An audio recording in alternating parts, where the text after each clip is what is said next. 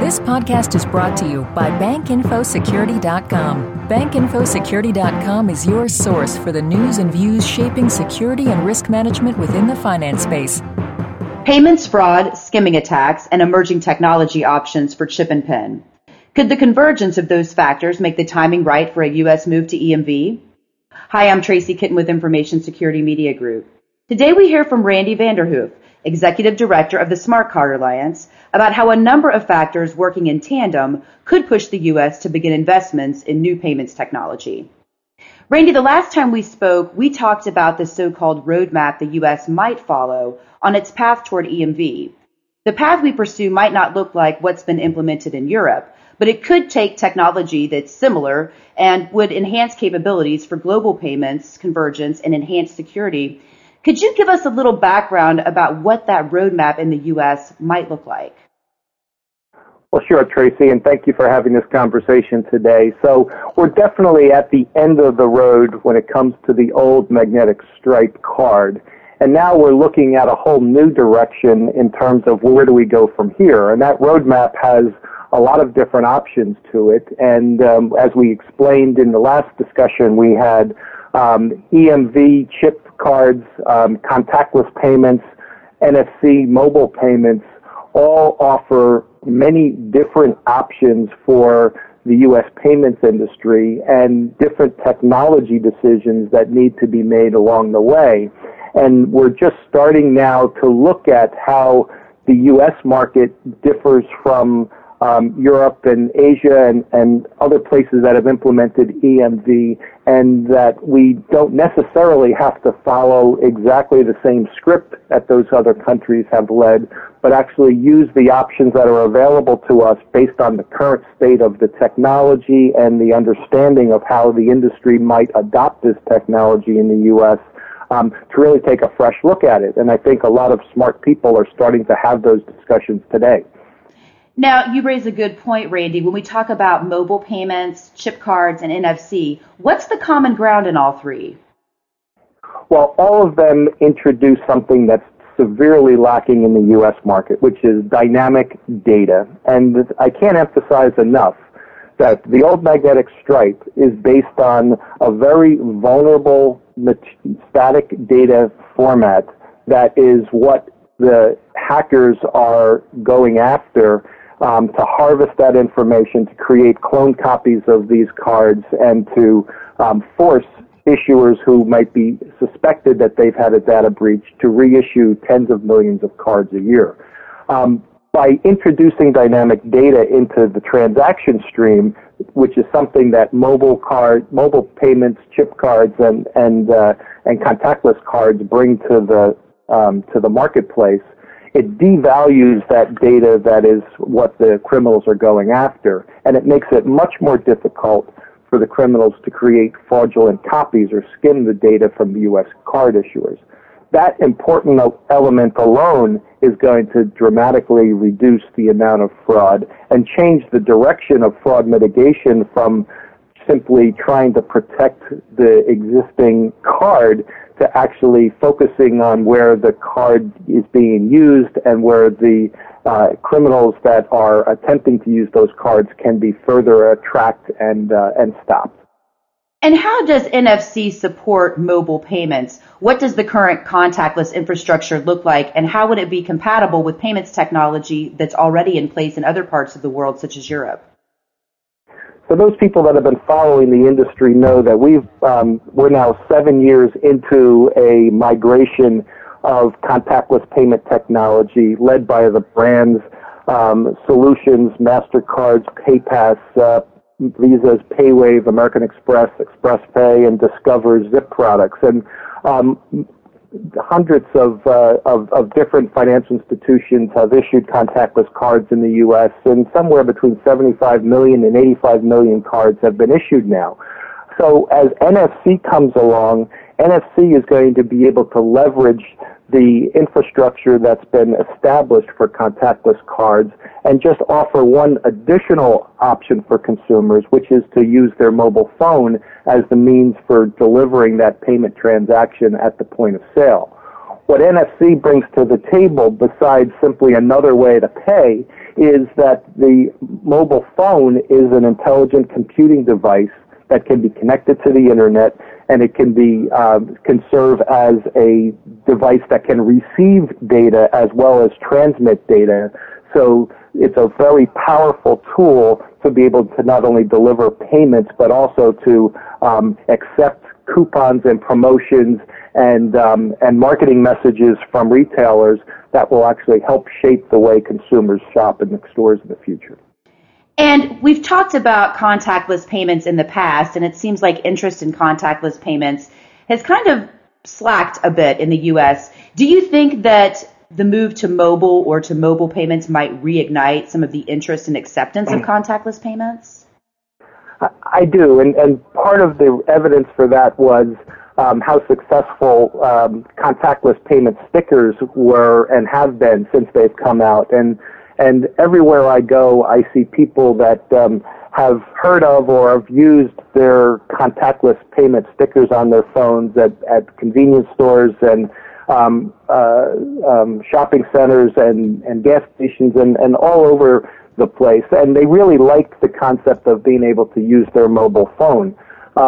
We think that NFC is going to further ignite consumer interest in contactless payments because it provides some very interesting ways in which consumers can be incented to use contactless payments through their mobile phone by being able to interact with merchants and receive promotions and coupons and location-based advertising and other ways that will really help shape the way consumers shop in the future. Another point that the NFC phone offers that contactless cards never could deliver was that it has that a user interface. It has a display. It has a keyboard in the mobile phone. So it actually provides a lot more interactive capabilities than a standard contactless card would offer. Now, from a more timely perspective, Brandy, I'd like to just ask a quick question here about interchange and the impact that some of the things we're seeing right now with the Durbin Amendment could have on contactless payments and EMV and mobile. When we think about the Fed Reserve's decision on interchange, how do we think that could impact or motivate merchants and financial institutions to make a move to EMV or to some type of NFC mobile payment platform? Well, all eyes are on the Federal Reserve and what decision they're going to come out with today. And I think a lot of people are starting to look at what might be the possible outcomes of a decision to dramatically reduce interchange. From my perspective, I think the cost of fraud is going to become extremely difficult to be absorbed if the revenue that financial institutions would count on from their interchange channel gets dramatically reduced. So for years, we've heard the banks promote the fact that interchange rate is low and that there's really not a business case to invest in EMV technology. But when the percentage of fraud against the revenue that those card transactions generate dramatically changes, then my suspicion is that the business managers are going to take a harder look at fraud and look for ways in which they can actually significantly change the curve on that and reduce it in the future. And that's going to be a one-time investment in chip technology or NFC and contactless that will then provide them with a whole nother level of fraud reduction that they can achieve down the road. Now, I want to go back to talk about security and contactless specifically. There have been concerns in the past about contactless technology, radio frequency identification, which is better known as simply as RFID, and security concerns surrounding that, though it has been suggested that the reality is that contactless payments are more secure than magstripe payments. So there's been a lot of media coverage about these alleged breaches of data from contactless cards, and we've fought hard to try to set the record straight by providing expertise on the layers of security that go into the payment system that go beyond just the simple ability to read the account data from the contactless payment device. We think we've put that discussion to bed. There's been no reported breaches of people's credit card data as a result of skimming of contactless cards.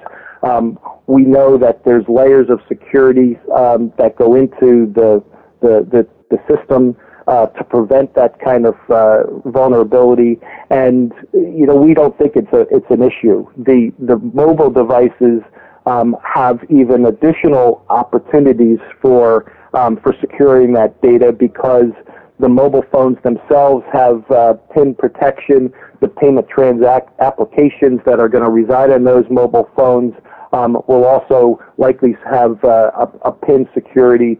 So considering where we're coming from in terms of the old magnetic stripe card, which was basically vulnerable to any type of attack, contactless payment cards offered a significant additional layer of security, and now NFC phones are going to add more security on top of that. So it's all part of a process of closing down some of the old ways in which data can be stolen from the payments industry and create fraudulent cards and fraudulent transactions, and really opening up new opportunities for how people can make payments. And Randy, could you tell us about what some of those different security models are for mobile and contactless payments? So the mobile devices that are going to support payments are built around something called a secure element, which will reside in the mobile handset and be a secure container for the card transaction data. When that transaction is made, when someone uses their phone at a point of sale, the communications between the phone handset and the point of sale device will implement the same dynamic data string that contactless cards generate today. And if and when the U.S. market starts to process payments using EMV, the additional security capabilities of EMV will also be a part of that mobile payment transaction. So we now are seeing how the level of security with new technology is going to dramatically increase as we move off of this old roadmap of magnetic stripe and move into the technology of the future. And as you've pointed out earlier, we have actually some examples to look to in the industry to support the fact that these types of transactions can be more secure. Could you give us a little background on what's going on with transit and or open payments? Well, transit is a very interesting market to follow because the transit industry represents a very attractive set of consumers for people who are involved in advancing contactless and mobile payments. For those people who use transit in major cities around the country, they usually go to a kiosk machine and put their cash or their credit or debit card into a machine and transfer that into fair payment media and put money on a card or a paper ticket to be used to access the trains and buses and subways. What the transit industry is looking to do is to migrate their acceptance systems to not only accept the fare media that they have traditionally offered, but also to accept contactless cards and mobile phones that are issued through the open banking system. What's attractive about the transit industry for banks is that it's a group of consumers that use their payment device multiple times a day, and therefore it's people that are likely going to, once they've used it a few times, it will become a part of their daily activity. It will also increase ridership because people who avoid riding on buses and trains and subways often do so because they don't want the hassle of having to go and purchase tickets and put money onto a card that they might never fully use, or are unsure about the payments that are accepted in those systems, or maybe simply don't have the cash that they would need to normally get in and operate on those riders. But being able to pull out your payment card and tap it on acceptance device in any city in the country provides a level of comfort for people that I think will help mass transit ridership increase. So it's really good for the banks, it's good for the transit operators, it's good for consumers. And what about some of the initiatives that are taking place in the industry? Wells Fargo and Chase, for instance, have been issuing cards to some of their cardholders who travel overseas, and they're issuing separate EMV cards for them. Can you tell us how those programs have been launched and what the thinking behind them was? Certainly. So again, the end of the road for MagStripe is being played out not only in the U.S. but outside the U.S. as well. As more countries become committed to chip technology and the use of smart cards for payment, there's less acceptance for the old magnetic stripe cards. So what people from the U.S. were finding as they were traveling to cities in Europe and Asia and elsewhere was that they would have their U.S.-issued magnetic stripe cards not be accepted in all places. And this has created a significant burden on U.S. customers.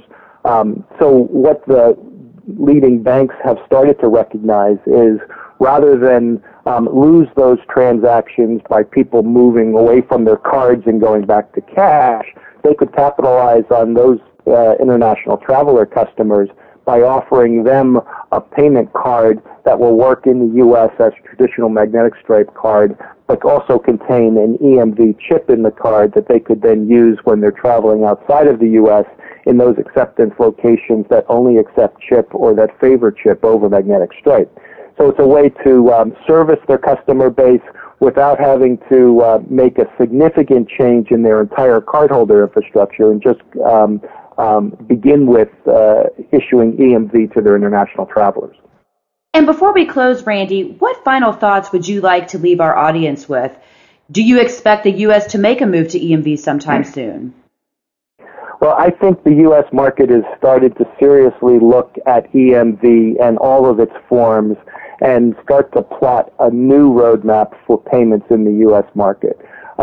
There's a lot of attention being placed on Canada, which, as you may know, is almost fully implemented EMV, and because of the close ties between the region, there's a lot of information and experience that can be passed back and forth, both from the financial institution side and processing side, as well as from the merchant side. So there's some great lessons learned there. There's also some lessons where they don't want to repeat, and I think this is what's positioning the U.S. market to actually have a very efficient approach to EMV, because they can take what's happened in countries that have not done well and address the changes that will work best for the U.S. market, and also piggyback on the new technology innovations that are happening with mobile phones and come up with a really strategy for the market as it exists, not only today, but 5 years from now,